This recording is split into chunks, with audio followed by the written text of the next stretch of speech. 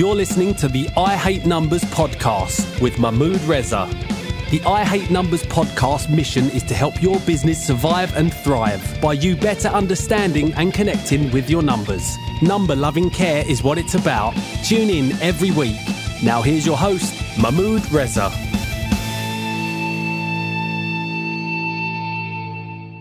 Ooh.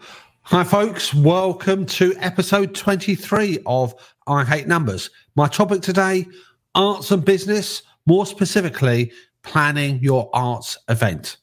My name is Mahmood. I'm an accountant and educator by profession, pride and experience.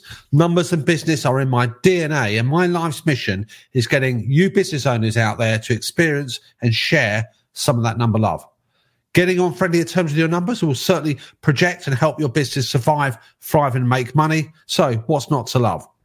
Now, more about today's episode, today's show.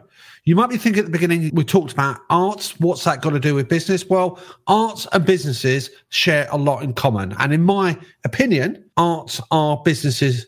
They might have a different outlook. They might do things differently to private businesses, but they're businesses nevertheless. Now, arts organisations, artists are creative.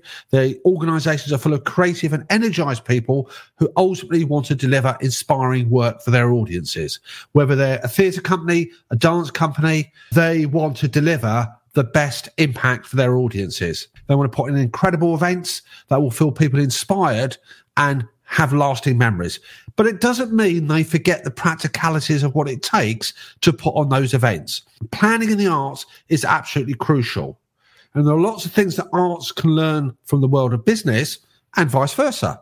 But it comes down to planning as much as you can. Now, if you're thinking, how do I know all this? Well, I know this from over 35 years experience of working in that sector as a trustee, as an advisor, as a volunteer, having clients of mine who are artists and arts organisations, and also working in the private sector space here.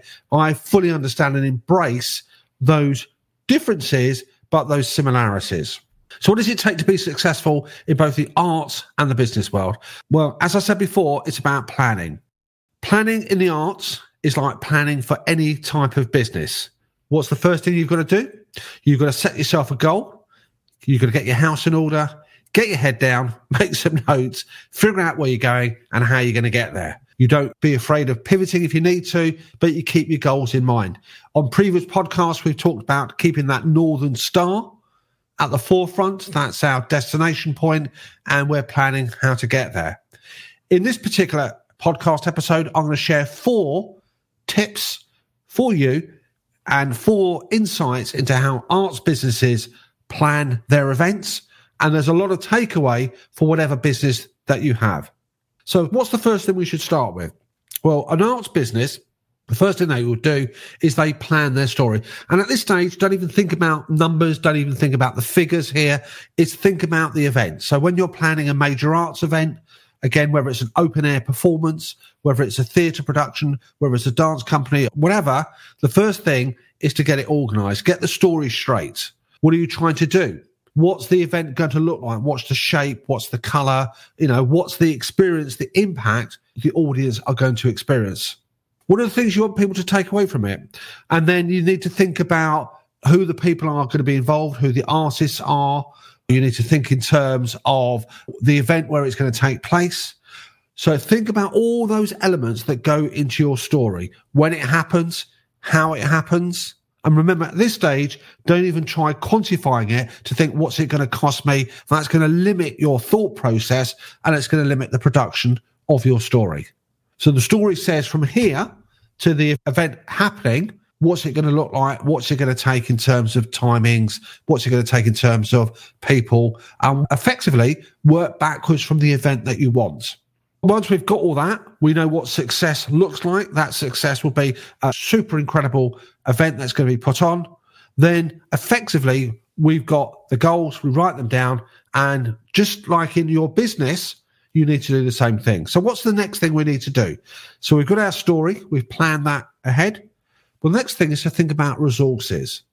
So those resources are, okay, in order to have this spectacular open air event, in order to have this spectacular dance tour, in order to have this spectacular music event, what's the resources I actually need to actually make it happen?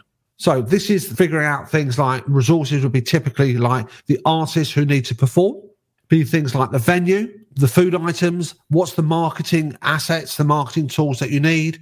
Do you need flyers to engage with your audience? Do you need a website? What do you need? Do you need somebody to actually project manage the whole process? So think about a shopping list and make a note of that shopping list. What is it that you actually need to get in order to make that event happen? Now, as a heads up here, typically, most arts events will not just click a finger and it happens overnight. You're talking several months, up to a year, before the event takes place in terms of the planning. So any major open air event, any small event, any theatre production, any dance company, whether it's online or offline, the actual event itself, we have to work backwards. There are several weeks, several months worth of activity, energy and enthusiasm going into making that happen. So where are we so far? We've got get your story straight. And in all aspects of planning, you need to have a descriptive, a narrative to describe to somebody from the moment you think of the idea to the execution of that idea, the delivery of that. What does that look like in terms of timelines, in terms of when it happens, what the final event will look like? And again, my opinion is always think about the end point and then we can track backwards. We talked about the planning. We then think about the resources. What's on the shopping list? Now, number 3, and this is where we're going to get down and dirty, is the actual money side of things. And one document I would certainly recommend that you do right at the outset, once you've got your story, is to translate that story. And it comes back to that old commodity that keeps all businesses, all organizations ticking over, is good old hard cash. And cash flow really is the key. You've got to produce a cash flow story as early as you possibly can. Now, we need to figure out from our story, what does that require in terms of money going out? And by money and cash, we're talking the items that you see disappear from your bank account. And we also talk about money coming in. So the money going out will be typically for things like paying for the venue. There may be deposits involved. There may be paying for the actual artist, where we may have to give them a fee up front or pay them on the night.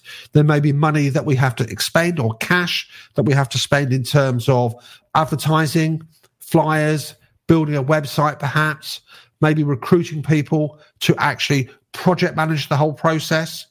We have to think about any licenses, any insurances, and we need to know from our resource list what they are.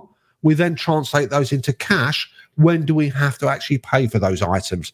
Unfortunately, typically, a lot of this will have to be paid out before the money comes in. And the money will come in from a variety of sources. It will come in from grants, but there'll be a time lag until we get that. There'll be money coming in from donations, maybe a crowdfunding campaign, selling tickets to the event. And what we've got to do is to think to ourselves, okay, in terms of timelines going forward, on a month-by-month basis, typically, when does the cash come in? When does the cash go out? At this stage of the game, don't start pruning, don't start modifying. Get the story out in cash terms. Grab a coffee or whatever your drink of choice is. Come back and have a look at what the cash story reveals. And that's where you can make some powerful decisions, because you've got powerful insights. Remember, at this stage, you're not reducing your ambition. You're not modifying your story yet. You're waiting to see what the cash flow story looks like. Don't think, oh, I can't put this in because it's going to cost too much. You don't know yet. Now, when you look at the cash flow, it may be, as is typical, you'll see deficits arising. You'll see perhaps at the beginning, the cash outlay is far in excess of the cash coming in. You may already have cash to begin with. You may have grants that have been provided to you. Look at the story on a month-by-month basis, and then that's where you can go back and think, okay, I'm going to challenge those costs. I'm going to look at the income, and are there things perhaps I can do to get better prices for my commodities? Is there a better way to advertise? And can I actually shape the story now differently to affect the cash flow in a positive sense without affecting the impact of the event? And you can make different decisions. So you can defer perhaps some things, cut things down, but it's always challenging then that narrative, the cash flow narrative, which will impact on the story itself. You may need to go to different audiences, choose different venues, charge different ticket prices. But absolutely critical, having a good cash flow process is absolutely vital to make sure you can deliver those outputs. You can't plan for something you can't afford. So let's recap. What have we said so far? We said plan your story, absolutely critical. Think about the end point, the destination. What does this fantastic event look like? So think about the choreography, think about the audience. What are they going to take away from this event? And what is this event going to be? Think about the resources, your shopping list of what you need. Some items will be one-off. Some items will be regularly occurring, like perhaps advertising regularly. A one-off things might be for licensing, professional fees, venue hire, and so it goes on. Now, the fourth aspect to come back to now, having done the cash flow story, is the collaboration side of things. So many arts organisations, many arts businesses, just like all private businesses, will not be able to do everything themselves. So they may collaborate with other like-minded groups. It's not unknown for theatre companies to collaborate on projects. It may be there are aspects of the process that can be delegated and outsourced. Obviously, volunteers play a great part in this here, but volunteers still need to be project management. Now, find the experts in the field that will help you deliver an excellent event. And typically, plan ahead, think about the execution, but don't lose the passion and the actual event itself. That's what's driving you forward. Okay, folks, let's just summarize what we said. So if you're an arts business, those are 4 tips, 4 insights to take away. Planning your story as a narrative, as a descriptive, figuring out the resources, cash flow story, and who you can work with to actually make it happen, how it's going to be delivered. If you're a private business thinking, what's this got to do with me? Well, there are parallels in your business. So if you're a restaurateur and you'll deliver an excellent experience for your customers, well, same thing is going to be happening. How does it actually happen?